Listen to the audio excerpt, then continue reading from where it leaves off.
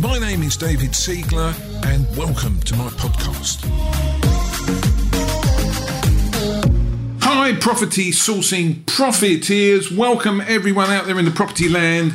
It's David Siegler. We're here again. I've got another wonderful guest. I'm really excited to introduce my guest to you. He is a proper property professional. We're going to talk about his journey, all the ups, all the downs. This episode is particularly helpful for anyone who's at the start of their journey, who's looking 12, 24 months down the road and wondering where it's going to go, because wherever you think it's going to go, the wonderful Rick Cusimano has been there. He's here this afternoon and he's going to share the journey with you. So I would like to say, welcome, Rick. Thank you so much, David. Yeah, thank you for having me. Pleasure to be here. Great to have you with us. We're absolutely thrilled. So, property for you, relatively new. You know, you had a big job and you've made the leap. You live in the dream now. You're in property.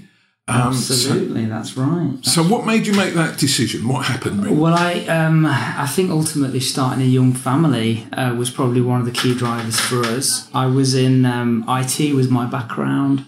So I was running a small software business in Sheffield. That was very exciting business. We were actually developing property management systems there. But it was hard work. It was long hours, and it ultimately wasn't my business, I guess. So when we had our youngest daughter, Evie, sort of leaving work at 7 in the morning and getting back at 7 at night was a bit of a drag. So we were investing ourselves anyway. We had a couple of buy-to-lets, and we were just about to do a flip as a joint venture. So we were interested in and passionate about property, but we didn't see how it could maybe scale to a place where it could replace an income until we came to multiple streams in early 2017. So. Wow. So you were already like an amateur landlord. You got into property. That's really cool. And then you came to Progressive Properties, multiple streams, property income event. How did that change? What changed for you there, Rick? What happened? Well, they sort of call it the light bulb moments, don't they? But so many things that yourself, the lovely Anne Holton, and everyone else who was there in early 2017 were talking about how you can, you can buy property with other people's money, you can package deals, you can JV on projects, and all of that is completely alien when somebody's only been thinking, as a landlord themselves, buying a property, raising a deposit, doing things one at a time. So it was incredibly exciting and insightful to see how others were doing it. And we were inspired by what we heard on that day. And that started a chain event of wonderful things that has ultimately led me to be here on this podcast with you. Fab, how exciting. So the inspiration I get, and I hear that from many friends who have gone through that process. What about overwhelm, Rick? Did you get any overwhelm? Was it a blinding light and the direction was clear, or did you go down a few blind alleys first? So we did. I mean, I've sort of, through the business I was involved in earlier, not working hard and facing challenges wasn't a new thing to me. So in that sense, we were happy to have a go, as it were. And you have to do that when you're starting something new. But we started off very passionately going down the rent to rent HMO route, and we made some good progress there. And that was looking like the strategy that was going to get us out of work. Oh, so can I clarify that for our listeners? So if I understand you were going to HMO landlords and you were giving them a guaranteed rent. Correct. And then you were then sort of re-renting the rooms to individual tenants. Absolutely. And your margin was a bit in between. Precisely. Yes. So how did that go? How were the tenants? It went. Initially, there was quite good response from the landlords we contacted. We did the whole HMO register, sending the letters out, got quite a good response. We found a lot of landlords with substandard properties, obviously trying to pass on a problem onto us. So you have to be aware, people, if you're going out doing rent-to-rent HMO, about what it is that you're looking at. But we eventually found one that could work. We did a bit of due diligence on it. It looked like it could work. What we didn't foresee was that the day after we picked up the keys, the house flooded as a result of a poorly installed basement conversion. So that was the first of a few challenges with that property. The second being we had, unfortunately, a tenant who didn't think it was appropriate to pay rent, nor to get on with the other housemates, nor to keep the property in good order. So we faced some challenges with that very first HMO, which was, in hindsight, it was nothing that we couldn't handle, and it was nothing actually that is to be taken too seriously. It doesn't happen every time. It hasn't actually happened since, and we've done a lot of properties since. So sometimes you can just get unlucky. But what it caused us to do was just take a step back and reevaluate and think about whether that was the best course of action for us. That's really helpful. And okay, so I'm sorry for your pain. I feel your pain, right? But what is helpful to our listeners is that property doesn't always go according to plan, right? So you're pretty smart, and Sophie's pretty smart. You did your due diligence, but how can you foresee that day one you're going to get a basement flood, right? Now, in those circumstances, friends who are listening, some of them might say, well, this property malarkey, it's not for me, it's too difficult, I'm going to stop, I'm going to give up, right? But you didn't give up. Well, absolutely. And I think, while we were dealing with that one, we were also doing a joint venture project as well. So we were looking at a flip project with a new joint venture partner. So that was looking very, very promising. There was a good profit margin in that project. Unfortunately, what happened next was the joint venture partner wasn't able to raise the finance that we thought they were able to raise. Okay, so joint venture partners like that are always a challenge. They can be. If the money man doesn't have any money, that can be difficult. Yeah. It's a double challenge also when the next day the vendor pulls out as well. Right. So we at that point we probably could have found another way to finance the deal, but the vendor pulled out at the same time. So yes, it wasn't without its challenges. 2017 for us, but yeah, it was around that time we started hearing a bit more about deal packaging. Obviously, when you're presented with something, that isn't necessarily the time that you really take it in. And we heard about deal packaging when we very first came to a multiple streams event in early 2017, but we didn't really get it until probably the end of that year. Yeah, but credit to you that you kept looking for whatever it is that it is that is your property niche. Because now you've sort of kissed two frogs, right? You've got the basement thing and you've got the joint venture partner without any money thing, right? And lesser beings, Rick, dare I say, might have taken it as a message from above that maybe property isn't the way forward. But you're hanging in there, right? So now we're looking at a cash flow strategy, deal packaging. Everyone out there knows that's my thing. So deal packaging. And just before we came on, let's give him a name check. You were inspired by another young man in our community who was packaging a few deals. Go on. That's right. So the great Sam Spencer was on VIP with me actually when we were on VIP, and Sam was very keen and very well presented young man who had taken deal packaging by the horns, as it were.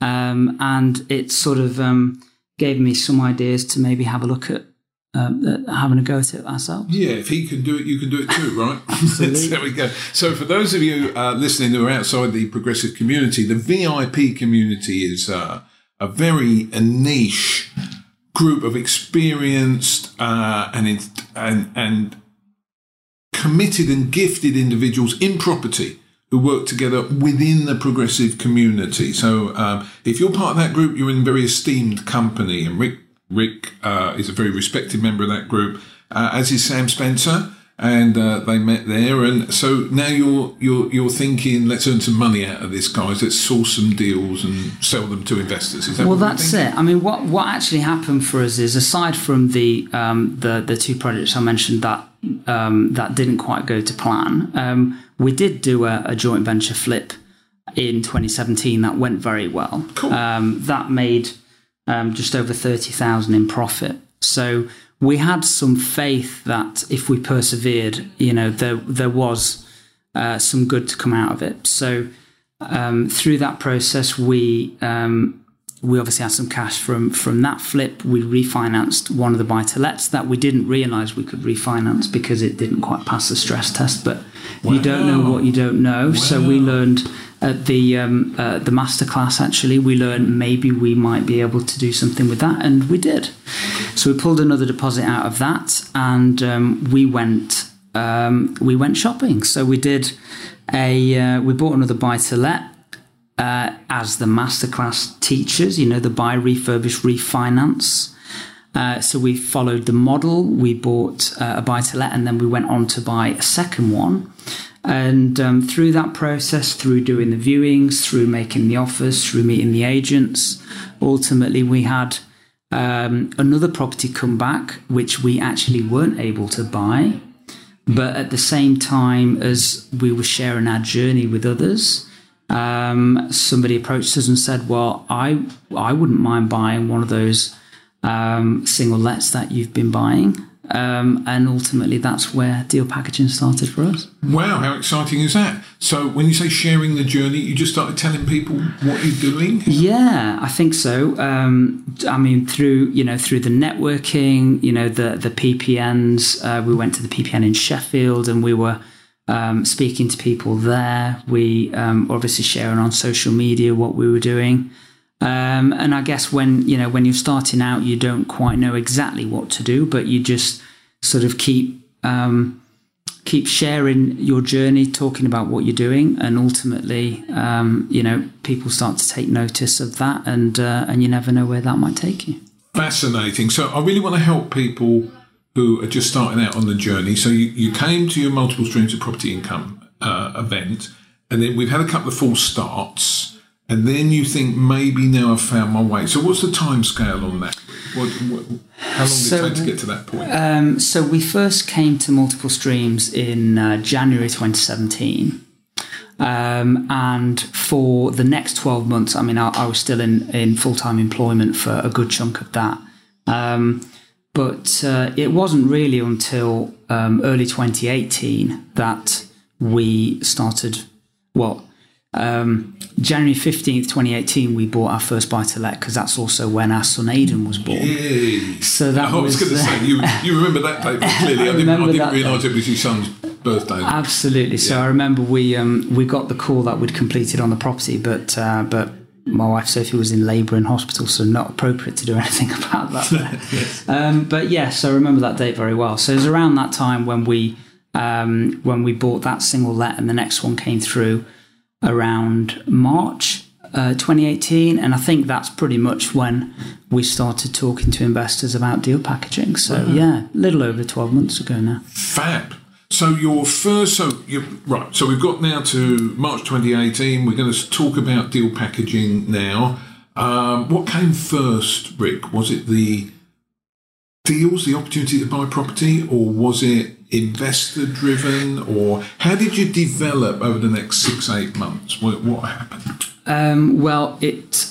So the journey that we'd been on, we'd obviously had a joint venture pull out of a deal. Yeah. So we knew what it was like to have funding pulled out of a deal. So we were aware that if the deal's not there or the funding's not there, nothing's going to happen. So we didn't want to repeat that mistake again. So as we started getting opportunities with single lets, we started talking to investors about those single lets. And the way that we decided to do it, and it's the way I'd recommend anyone getting started now, is to bring the investor along for the journey as you're making offers on houses. That ensures that the offers you're placing meet the needs of the investor, and ultimately it gets their buy-in when an offer is accepted, and they're able to, with your help, secure the property there and then. So that's how we got our first few deals, and I would definitely recommend that approach. That's really interesting, because I've not heard it put in those terms, and of course it's absolutely correct. If you get the investor to become part of the process, so that they're living it with you. I think too many times deal packages, when we get a bit more experience, we go out and negotiate the deal and we present it to the investor. But I think Rick's advice is really good. The investor's going to enjoy the journey as much as the destination, right? So, put them through the trials and tribulations, the ups and downs. Did they accept our offer, or they want a few grand more, or what should we do now? It serves you in good stead. But, of course, when you get a bit bigger, that's harder to do, Rick. It is, absolutely. But in terms of, I think initially, certainly the first few deals we did, what you want to do is maximise your efforts, and you want to, when you get an offer accepted, you want to 100% be able to find an investor for that deal. And the process we went through really facilitated that. So we were able to find homes for all the deals that we sourced in that sort of first year. So. Cool. So what came first, Rick, the deal or the investor? And it's a perennial problem for deal packages. Either we got too many deals and not enough investors, or we got too many investors and we can't find the deals. So how did you grow from there? So it's from a standing start. It is difficult. It is difficult because investors want to see an example. To be able to discuss. So what we did initially, obviously we bought a single let ourselves. So the deal came first because we were the buyer. But what we did in terms of producing a pack, an investor pack as such, to pass on to potential investors, we fill that pack with other properties that we viewed, we'd offered on, and perhaps we were outbid on, to show the types of deals we were going after and the types of returns that they generated. So some of the deals in our pack initially were not deals that we'd bought. They're deals that we'd viewed and analysed, but perhaps hadn't completed. So that's definitely a good way to add a bit more depth and variety to examples that you share with investors, because it gives you something to talk about. Yeah, I think that's really important, because it's perfectly acceptable to say to an investor, these are the type of things that we're doing. These are the type of returns that we're looking for. We wouldn't do anything that didn't reach these sort of criteria. Is that your thing, Absolutely. Mr. Investor, Mr. Investor? So as you're moving forward, what type of deals did you actually source? What were the sort of fee levels you were achieving? Your investors, did you pick up any referrals and recommendations from existing investors, or did you have to find a new investor for a new deal every time? How did it roll, Nick? Yeah, okay, so most Rick, of the... I don't know why I said Nick, Rick, but we don't edit this, so I've got to leave that in, Rick. Absolutely.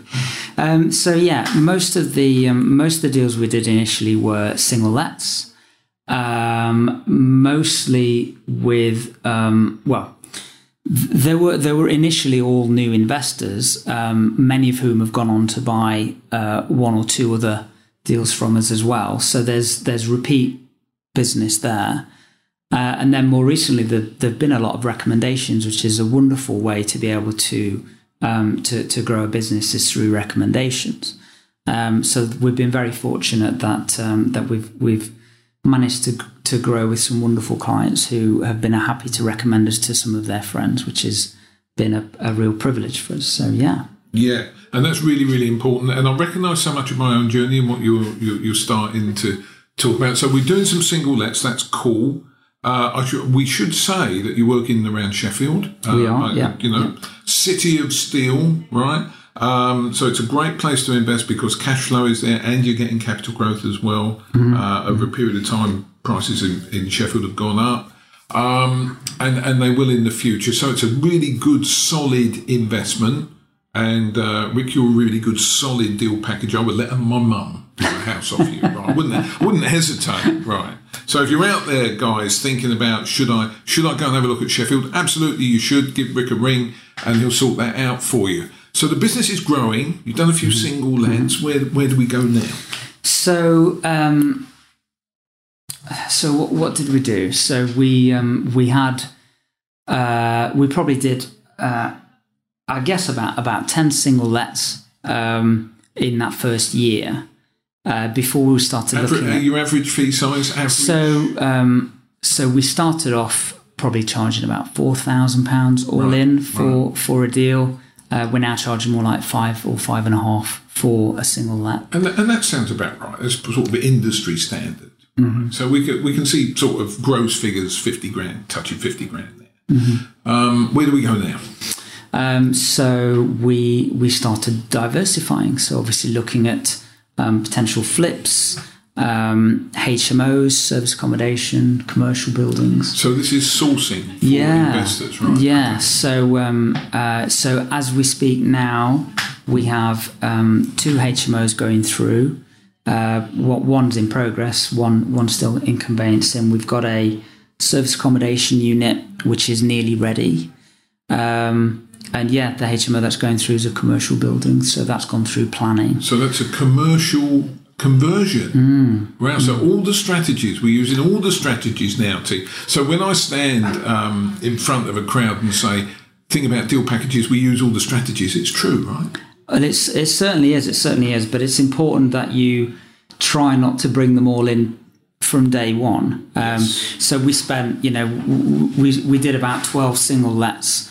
And we had some challenges with those, but we sort of let them run their course, and we got them let, and we moved on before we started looking at anything particularly different. And even the service accommodation unit that's coming in, it's basically a single let, but just of a slightly higher standard. But yes, and gosh, those could have been my words, Rick. And deal packages, I think, should take heed more of the service accommodation model while we can do it. Certainly at the moment we can do it, because you can look for slightly nicer quality housing. You're not at entry-level houses. You can go to different parts of the city that you normally would not source in, because for service accommodation, the demand is for a slightly better product, and you can get multi-let returns on a single let house, and why wouldn't the investor want that? So I think that's a really smart thing to do. I'm intrigued at your entry into the HMO market, sourcing that, because I've walked that walk, and it can be a long and lonely walk at times. Go on, let's talk about the trials that you've found starting in your first, second, third HMO that you sourced. Yeah,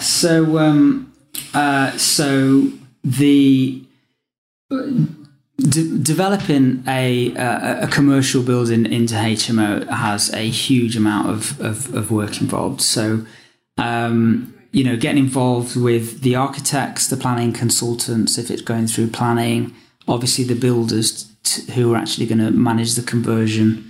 Floor plans, if I have to look at another floor plan, I think I might go spare. But you learn so much putting it all together. And I think the intention for us is, like we have with the single lets, to create a model and a system that we can repeat. And all that good stuff is effectively IP for you to then repurpose onto other projects. So yes. That's absolutely the intention. And that's why they say try not to do too many different types of properties all at once, because everyone is a learn. But as you've learned, whatever it is that you have learned on a project, try and put it down into, or condense it into some sort of model that you might be able to repeat. That's definitely a key recommendation I would give. I definitely identify with the floor plan thing, because I'm, in the triangle of trust here. There's not many people listening, Rick.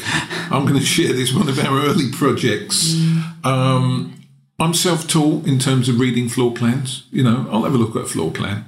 What I didn't pick up in this particular HMO conversion was one of the bedrooms didn't have a window. Now, you and I both know you can't have a bedroom without a window. But, I never saw it. And then the builder built it out without a window. And I went there, early in the process. And I walked into this room that had no window. And I said to the builder, we haven't got a window. And he says, it's not in the plan. And I said, but you're a builder. We have to have a bedroom with a window, right? And he said to me, I thought you guys knew what you were doing, so I just followed the plan, right? Yeah, well, we can laugh now, okay? But that had to be resolved. So this sort of stuff happens. They don't tell you this stuff on the training courses, right? So there's all sorts of things. Well, how did you get on with builders, Rick? Tell us about HMO conversions and builders. I don't know if we want to go down that road. We've had we've found some wonderful people who we continue to work with to this day. But to find some of those people, we've had to kiss a few frogs, as you would put it, David. Yeah. So there are a few people that we didn't invite to the Christmas party last Christmas. But I try not to. Take everything too seriously. And I just think, look, we've moved on from there. We've had to pick up the pieces, but we have, yes. Nothing went too wrong. Everybody's happy. There's a good outcome to everything that went wrong for us. And we are where we are. So I think it's inevitable that, that you will meet people, you will meet trades, you will meet potential suppliers who you are not going to work with forever.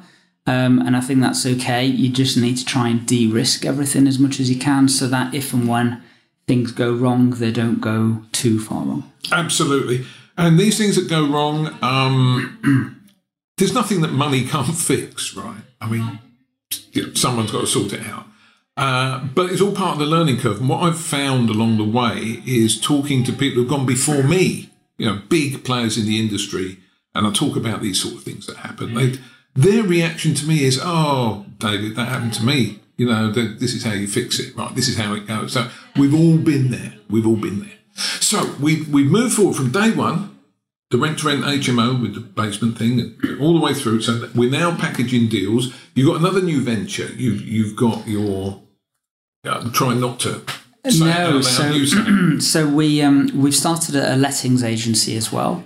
So the lettings agency is managing our source deals as well as our own deals. So inevitably, when an investor's looking for a property, it also has to be managed.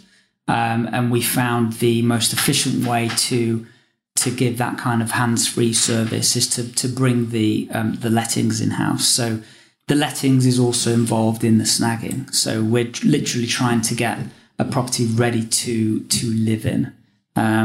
So it seems to work very well for us, and it's a model that I like the letting agency model, and we've spoken sort of off air about this. And I think letting agents get a little bit of stick, it's hard work. If it wasn't for the landlords and the tenants, they'd be all right, and all that sort of thing. But actually, as a deal packager, I missed a trick in the early days. The first 200 deals that I sourced and packaged, I gave away to letting agents, right? I should have built my own letting agency because cyclically, what I've seen, I'm in my 5th property cycle now, guys. I know. What I see is that from time to time, at the right point of the cycle, you can sell a letting agent. They are very sought after. The big firms go and buy it. So long as you build a letting agent with the view of selling it down the road, I think it's a very smart thing to do. So you're quite early into it. Sure. We are. And I think ultimately that at the moment it's come from a place of, adding to our cash flow. So the multiple streams of income idea. It's obviously adding to our service. So the services we feel slightly better than it might otherwise be. But obviously, it's an asset that we are building up. So much like, the investment properties that we are creating, it's a business that we're running. So it's one of the areas that we're focusing on.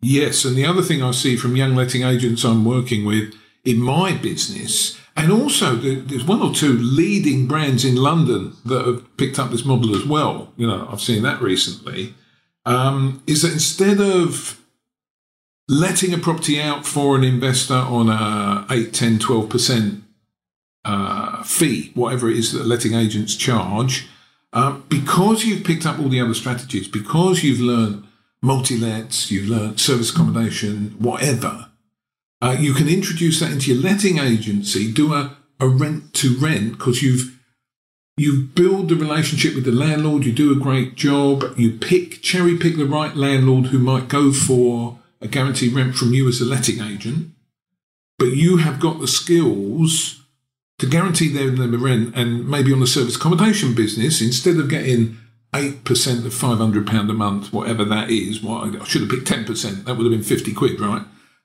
You might get £1,000 a month instead of £50 a month. And that transforms your letting agency and the income there. So I think it's a really smart thing to do. So, Rick, we're coming towards the end. Thank you so much for speaking to me. What I wanted, because I knew a little bit about your journey, right? And what I wanted to share, the reason I wanted you here today is because you've gone through the fire and you've come out the other side, right? And you're now building a really cool deal packaging business for investors in Sheffield. If anyone out there is listening and you want to contact Rick, please contact him. You can contact him in Facebook, Messenger, whatever. Go and have a look at Sheffield. Go and have a look at his deals. I would certainly recommend him. I'd 100% recommend. If Rick's looking after you, you're going to get looked after. For people listening who are yet to go through the fire and come out the other side, the thing about you, Rick, is you didn't give up. So what would you say to somebody who's looking at their first problems in property and might be thinking of giving up? Definitely. Well,